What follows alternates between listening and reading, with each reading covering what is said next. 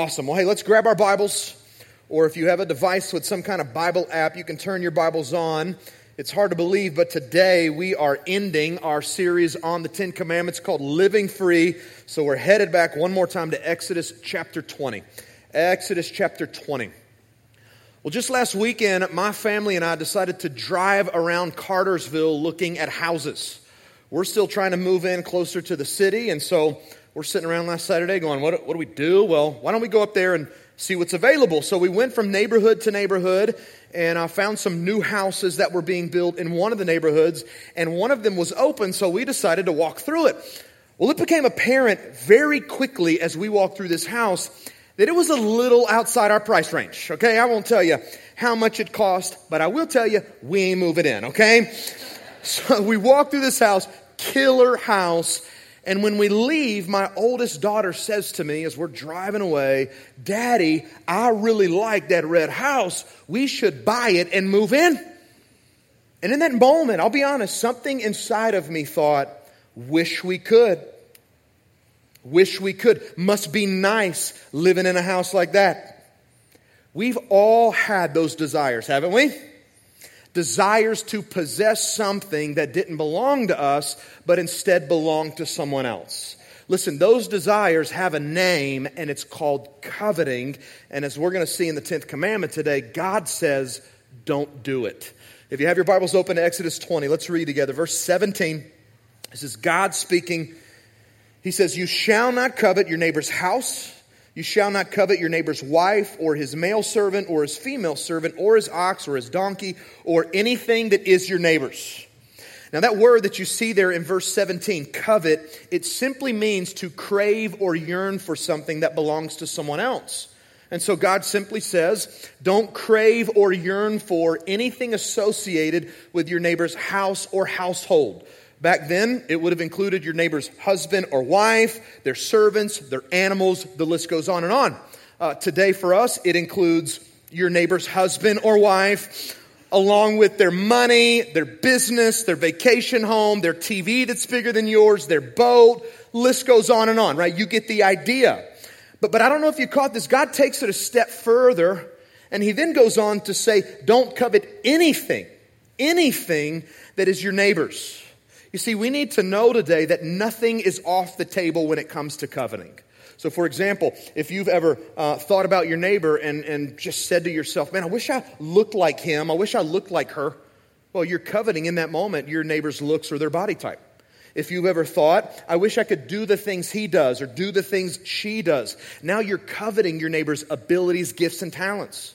If you've ever thought, I wish I could see the things she has seen or go the places he's gone. Now you're coveting your neighbor's life experiences. You with me? I mean, I could give other examples, but you're smart people, so I trust you get the point. And the point again is this.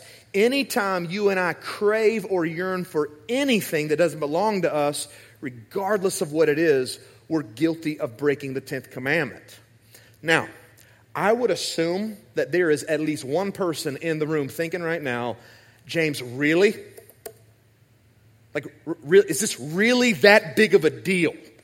I mean, over the last few weeks, we have talked about stuff that we all know is a big deal. Murder, adultery, stealing, lying. But wanting something that someone else has, I mean, is that really serious enough for God to include in the top 10 list of things we shouldn't do?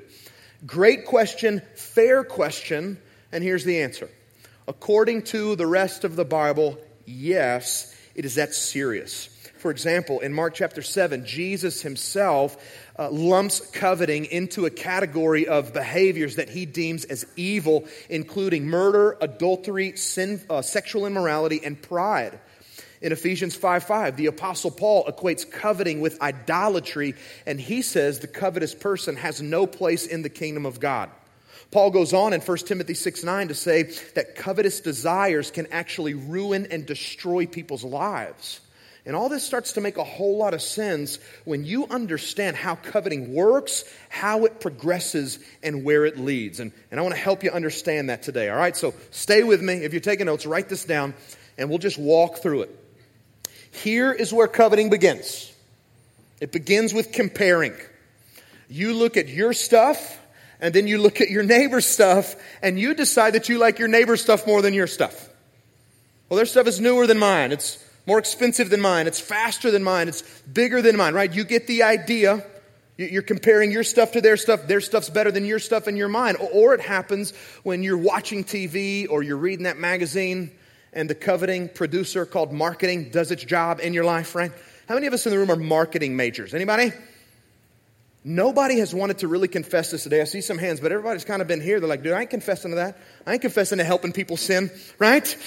Listen, I need you to know nothing wrong or evil about marketing, okay? But marketing does cause people to do some wrong, sinful things, right? You're watching TV, you see the commercial, you see the ad in the magazine, and all of a sudden, you're comparing what you have to what you see in front of you. And as you compare, here's what happens next. Discontentment sets in. You're looking at your stuff, you're looking at your neighbor's stuff, or the stuff on TV or in the magazine, and you're no longer satisfied with your stuff. It's like that kid at Christmas who gets the gift from grandma, and he opens the box, and you can tell just by the look on his face that he was hoping it was going to be something else, right? I'll never forget as a young teenager being that kid at Christmas. I'm at my grandparents' house, opened the gift from grandma, and inside is a gray sweatshirt with a deer on the front.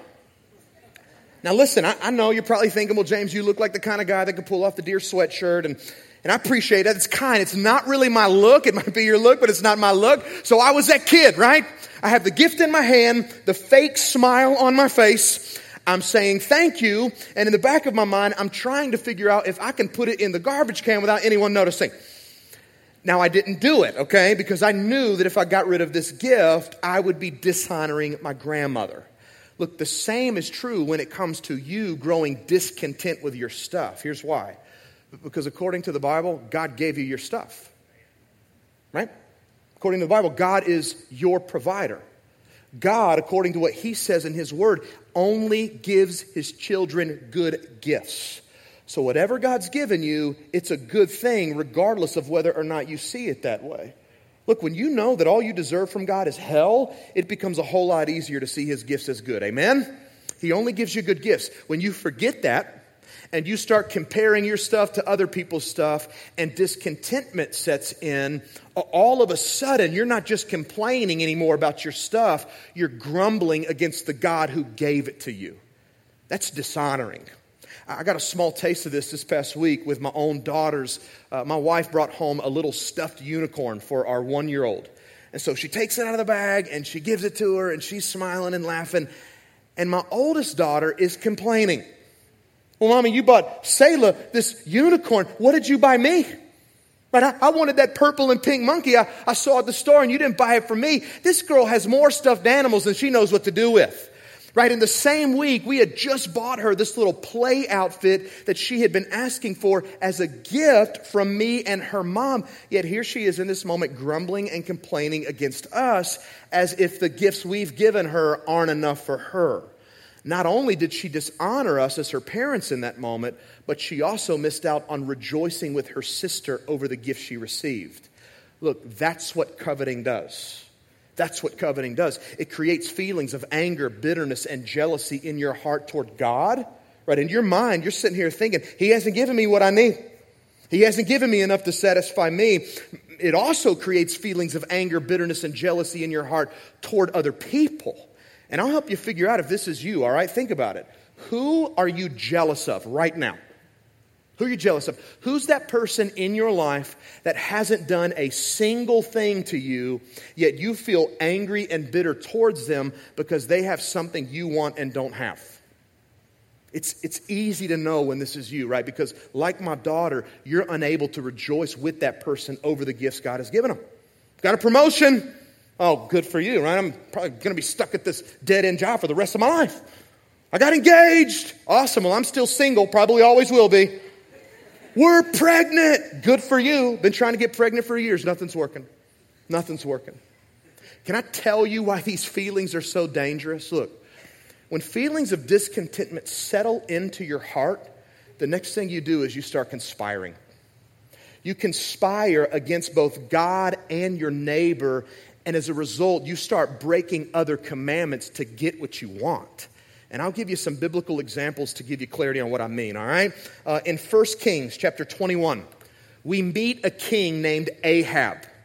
Ahab, he sees a vineyard that's pretty close to his palace. It belongs to a man named Naboth, and Ahab wants it. He's coveting in his heart. And so he goes to Naboth, and he says, hey, I'd really like to buy your vineyard, or if you don't want to sell it, I'll just trade you for a better one. Well, Naboth was a Jewish guy. He lived in the promised land God had given his people. And God's instruction to his people was this: don't be selling away the land I gave you. Don't be trading it for your own personal gain. So Naboth, to honor God, comes back to the king and says, King, I can't give you my vineyard. Well, the Bible says that Ahab, he actually pitches a fit. He goes to his home, he locks himself in his room, turns his face away, refuses to eat. And then finally, his wife, Jezebel, who was a crazy, evil woman, she comes and she finds him. And just a quick side note here, young single guys in the room, avoid dating crazy, evil women, okay? Look, listen, I know she may be hot, but so is hell, all right? And it's not the best criteria to use when looking for somebody to date or marry. If you date or marry a crazy, evil woman, she will wreck your life. The proof is found in Ahab's story. Crazy Jezebel comes and she finds her husband pitching a fit, and she says, babe, what's wrong? And he tells her. And so in her mind, she goes, I'm going to take care of my guy. And she starts conspiring against Naboth. She makes up this whole story about how he committed blasphemy against both God and the king. She goes out and bribes 2 false witnesses to go along with her story against Naboth. And eventually this man is put to death for something he never did. And then Ahab, he swoops in and he takes the vineyard. So look, it started with coveting. It moved on to lying, so he broke commandment number 9. From there it went to murder, broke commandment number 6. And from there it went to stealing, broke commandment number 8. And the result of all this was that eventually Ahab and Jezebel, they were put to death and thrown to the dogs. The same dogs that licked up Naboth's blood licked up their blood. Always goes bad. Another story in the Bible where we see this progression playing out is David's story. In 2 Samuel chapter 11, we read that Israel's army was away at war. David, who was the king of Israel at the time, should have been with them, but for some reason he wasn't. He decided to stay back home. And late one afternoon, he takes a walk on the roof of his palace, and across the way, he sees this beautiful naked woman taking a bath. Now, another quick side note here for the men in the room. Men, look, if David, who the Bible calls a man after God's own heart, could not look at a naked woman who wasn't his wife without doing something really stupid and jacking his life up, if he couldn't handle it, neither can you. Neither can I. None of us can. Men, it's why you and I need to be like Job. And we need to make a covenant with our eyes not to look lustfully on our Christian sisters in the room, outside of the room, or any other woman for that matter. Right? And I know it's hard because we live in a culture that is highly sexualized. Anytime you turn your head or you turn the TV on, there is an attractive woman who's half dressed. If you want to look at pornography, all you do today is take your phone out. It's tough. Which is why, men, you need to learn to walk intimately with Jesus each and every day. You need to put some safeguards up in your life, including accountability. Right, guys, we need other men in our lives who can pray for us, encourage us, men that we can confess our sins to. Every single one of us need it, including this guy on the platform. There's too much at stake for us to get this wrong. Ladies in the room, let me say something to you as your pastor who loves you, okay? Before we get back to the story, hear my heart in this, all right? Women, be wise in the way you dress. Be wise in the way you dress. If you put something on or intentionally leave something off in an attempt to get a guy to covet you, you have not only dishonored your Christian brother, but you've dishonored the Lord. Ladies, always check your heart before you check the mirror, and be wise in the way you dress. Let's go back to the story. In verse 4 of 2 Samuel 11, the Bible says that David took this woman that he coveted. It's crazy, isn't it? He used his position as king to forcefully bring this woman into his home. He stole her. He committed theft, broke commandment Number 8, he then slept with this married woman and got her pregnant, broke commandment number 7, committed adultery, and then to cover the whole thing up, he murdered her husband, broke commandment 6. What was the result of this in David's life? Well, his joy disappeared. His health faded. His family fell apart. 3 of his sons were killed, and he lost his influence as king of Israel. Are you starting to pick up on the seriousness of coveting? Are you starting to understand why God tells us not to go here? Look, it's so important for us to realize today what we've been talking about for the last 9 weeks, that we have a God who is a good Father, loves us more than we could ever comprehend, and He is for our freedom. He's for our freedom. So much so that He put His Son, Jesus Christ, on a cross to die in our place for our sins, that we might be free. You see, this commandment against coveting, it's not self-denial for the sake of self-denial, right? God's not telling us not to covet because He's trying to be a jerk or ruin our fun. He just knows that these cravings, these sinful desires that live inside of us, they have the power to wreck our lives and to send people to hell. God's trying to put the brakes on for us before we ever get there. If you're taking notes, I want to make it really simple for you today. So if you're taking notes, write this down. Sinful deeds start with sinful desires. Why does God prohibit coveting? This is the very simple answer. Because sinful deeds start with sinful desires. Any sinful behavior that comes forth from your life first begins as a sinful desire in your heart. You see something you want, you see something you don't have, and if you don't put that desire to death by the power of the Holy Spirit that lives inside of you, that desire then carries you into sin that dishonors God, hurts you, and damages other people. God knows it. And so God, in the 10th commandment, He's going, okay, let's forget about behavior. Let's talk about what's going on inside your heart, right? It reminds us, this commandment against coveting, that God isn't only concerned with what we do, He's concerned with what we want to do. It proves what I've been teaching you for the past 9 weeks, that we have a God who isn't only after our behavior, He's after our hearts. And so in light of that truth, what in the world do we do with all this? Like, if we're not supposed to covet, what are we supposed to do instead? Well, I'll show you the answer. Here it is. Be content with what you have. Don't covet, but instead be content with what you have. Now, look, can we just all agree? Can we all agree? Much easier said than done, right? You see, contentment is not something that you just resolve to possess. It's not something that you work hard by your own power and strength to attain.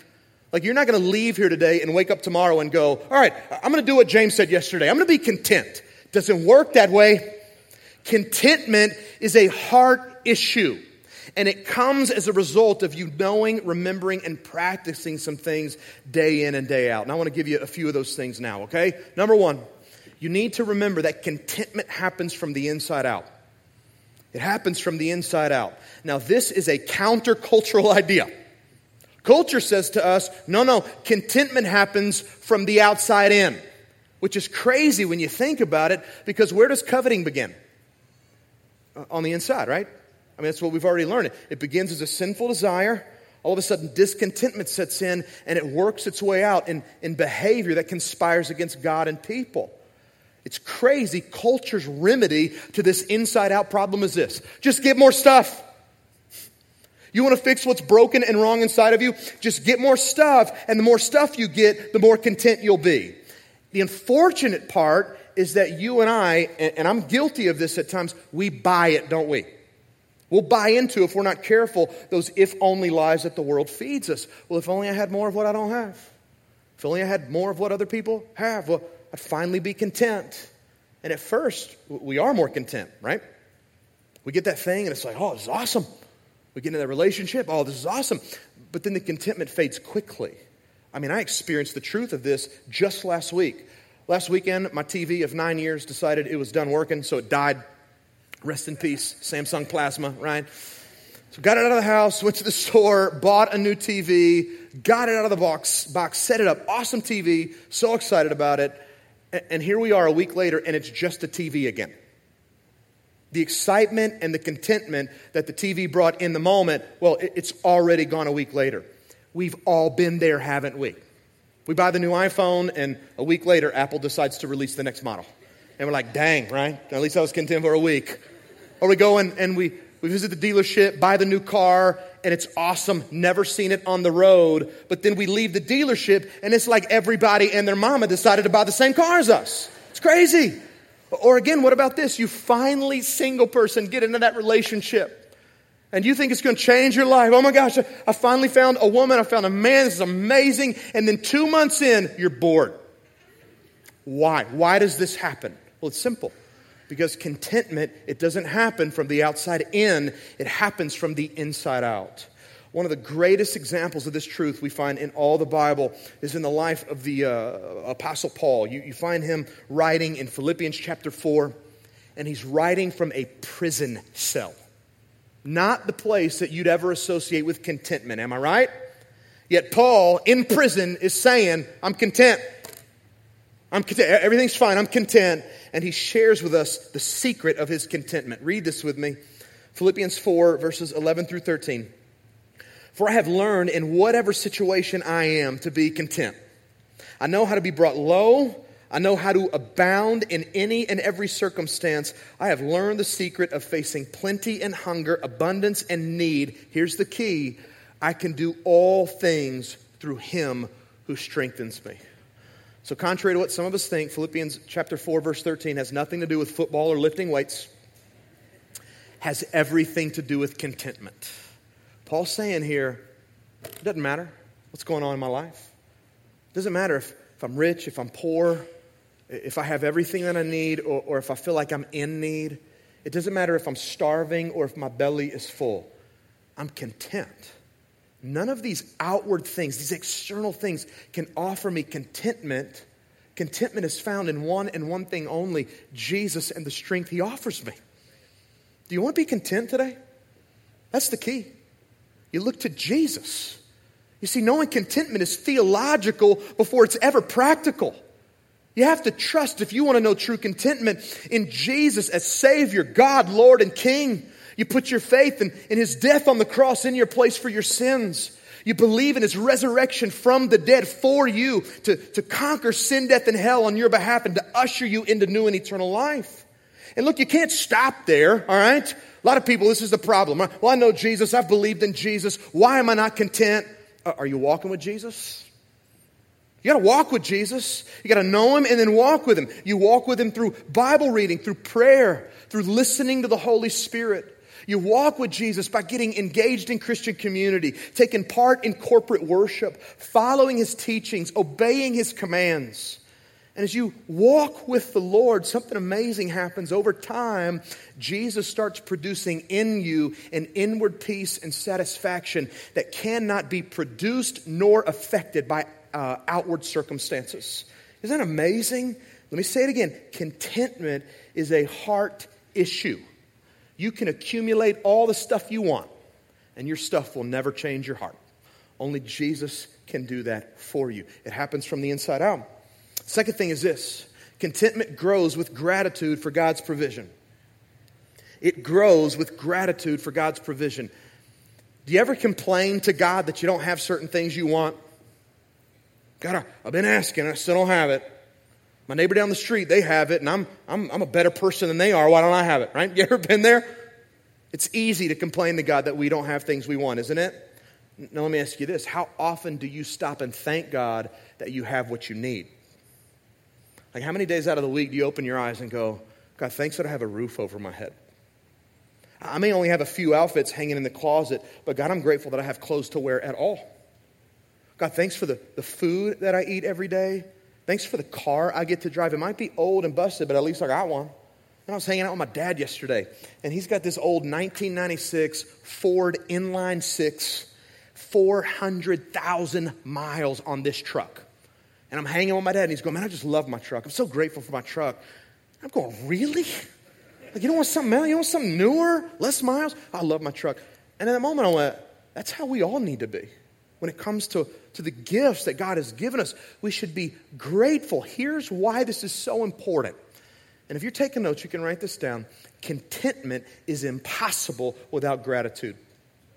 It's impossible. And I'll prove my point, all right? Let me take you back to Philippians 4 really quickly. Earlier in that chapter, Paul, he writes about the relationship between gratitude and contentment. And here's what he says starting in verse 6. He says, "Do not be anxious about anything, but in everything, by prayer and supplication, with thanksgiving, let your requests be made known to God." So here's his teaching. Here's what he's saying. Doesn't matter what's going on in your life. Don't worry about your circumstances, what you have or don't have. When you come to God, don't come in panic, in fear, in worry, or doubt. Come to God with thanksgiving. Thank God for who He is. Thank God for what He's done for you in and through Jesus. Thank God for the needs in your life that He's met. And then let your requests be made known to God. And we see the result of doing it this way in verse 7. Look at it. He says, "And the peace of God, which surpasses all understanding, will guard your hearts and your minds in Christ Jesus." Do you know what that's a picture of? It's a picture of contentment. It's a picture of the person who knows that in whatever situation, as Paul wrote earlier, whatever situation I am, I can be content because I have Jesus and He's all I need. This is why gratitude is so powerful. You see, gratitude calls our attention away from those things we don't have to the things we do have. And when you're busy thanking God for what you do have, you start to gain greater clarity on what to ask God for, and you don't ask Him for all those things that you selfishly want. And the final result of that is contentment. Contentment. So let me just say this, all right? And I'm saying it in love, but I'm going to be direct, all right? Some of us need to stop complaining about what we don't have, and we need to start thanking God for what we do have. And I promise, if you will put this into practice, over time, your contentment will grow with gratitude. And then finally, number 3, this is so good. Contentment comes from confidence in God's withholding. This is going to be hard for some of us to swallow, but I need to say it anyway because it's that important. Look, God isn't always going to give you what you want. Sometimes God is going to make you wait for what you want. And when God does this, hear me, don't miss it. This is so important. When God does this, it's not to punish you, it's to protect you. You see, God's smarter than you. You know that, right? If you've even got to think about that for a moment, that's the proof that God's smarter than you, okay? He's smarter than you. He's smarter than me. He's smarter than all of us. And because God's smarter than us, He knows that He can't just give us everything we want. Because at times what we want isn't the best thing for us. Or it at least isn't the best thing for us right now. And God knows that if He gives us what we want, we're going to miss out on something better, or that thing's going to devastate our lives because we're not mature enough yet to handle it. I'll give you a picture. Last weekend, I'm at the zoo with my family. And my wife and my oldest daughter, they're in this gift shop looking at stuff. And so I'm outside the shop with my 1-year-old, and I am feeding her goldfish. Not the real kind, but the snack kind, all right? Some weird stuff has been happening at zoos lately, so I need to make sure we're clear on that. But I'm feeding her goldfish, and I'm giving her one goldfish at a time. And she starts to get frustrated that I'm only giving her one goldfish at a time. Well, if I put more than one at a time down, she grabs them all and shoves them into her mouth. And so I'm giving her one at a time, and she starts fussing and screaming and pounding on her tray. And so here I am, a grown man trying to reason with a 1-year-old. Baby, I just love you. Your daddy wants what's best. And you're not at a place in your life just yet where you can handle more than one goldfish. And listen, I kid you not, in this moment, as I'm saying this out loud to my daughter, this thought hit me. I wonder how many times God has felt like that with me. I wonder how many times God has felt that way with us. Like, how often have we gone to God like the 1-year-old demanding that God give us what we want, while at the same time God is saying back to us, that's not what's best. It's not what's best. It's not that I don't want to give it, but you're not ready for it just yet. You see, the problem that we face as broken, sinful people is this. We often confuse what we want with what we need. And we'll then get upset with God for withholding from us what we think we need when all He's withholding from us is what we want. Can I give you some good news? God never withholds from His kids what they need. Isn't that awesome news? He always makes sure that we have everything that we need. Here's what that means. It means in those moments and seasons when it feels like God is holding out on us, that we can remain confident in His goodness and His provision as our loving Heavenly Father. Here's what that confidence sounds like, all right? God, here's what I'm asking for, and I think it's what I need, but it might be what I want. And so if you withhold it from me, I'm just going to trust I don't need it, or at least I don't need it right now. God, I know that you're good, you're gracious, you're loving, you're kind, you want what's best for me. And so if you're not going to give me what I'm asking for, I'm going to trust there's something that you know that I don't know. And I don't even need to know what you know, because what I do know is that you're always going to give me everything I need. Do you know what the result of that type of confidence in God is? Contentment. It's contentment. Some of us need contentment today, don't we? Some of us walked into the room and we've been grabbing at all sorts of things to try and satisfy what's broken on the inside. We've been trying to trust in stuff and money and power and relationships to bring us the contentment we're looking for. And I just want to remind you again, nothing external can repair or fix what's going on in the inside of you. Nothing and no one outside of Jesus can produce contentment in your life. And so for those of us who would be honest enough to say, I need contentment today, as we get ready to close our time, we're just going to look to the only one who can give it to us, Jesus. So I just want to invite you all around the room to bow your heads and to close your eyes. And let's just settle in for the next few moments. I would just invite you to forget about all the distractions going on around you. Forget about the distractions that you brought in the room with you today. And just focus your heart and your mind on the Lord. But let me first talk to those of you in the room who walked in without a relationship with Jesus. Like if you're that person who came today and what I said is true about your life, you are that person who has been looking to everything and anything under the sun to find joy, satisfaction, contentment, peace in your life, and nothing has worked. And today you've realized, wow, it's not working because none of those things were designed to give me what I'm looking for. Only Jesus can do that in my life. Like if you're that person who's never come to God, you've never confessed to Him that you're a sinner in need of a Savior, and you've never put your faith in Jesus as that Savior you need, man, I want to help you do it right now in this moment. In your seat, in prayer, I would just invite you to say something like this to God. Just say to Him, God, I confess today that I'm a sinful person and I need a Savior. And I believe Jesus is the Savior you sent and the Savior I need. I put my faith in His death on the cross for my sins.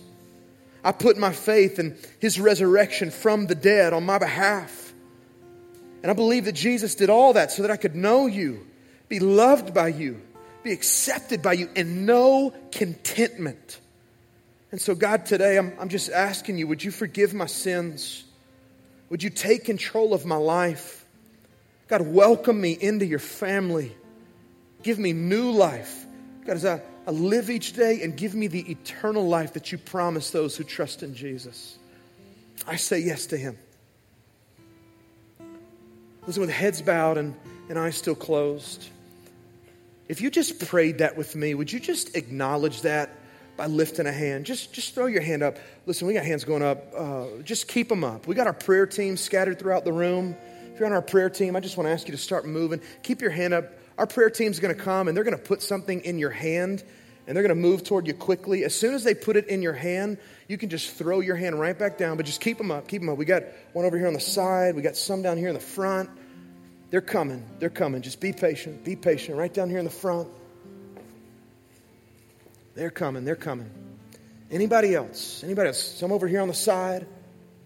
Anybody else? It's awesome. Awesome. Anybody else? If you're in the room and you pray, we got one right here in the back on the side. Just throw it up real high. They're coming towards you right now. They're coming towards you right now. Anybody else? Amen.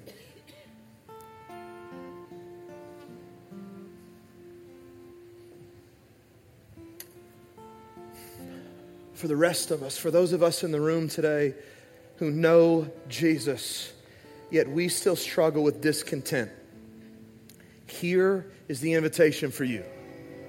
would you come in the next few moments and just lay your heart and your life down before the Lord? Would you in the next few moments come and be willing to cast your mind off of all those things you don't have and to fix your heart and your mind on those things that God's blessed you with?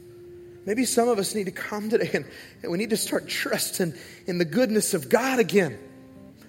Because we've asked Him, and we still don't have. But today we've realized that God is trying to protect us from something. We have what we need. We might not have all that we want.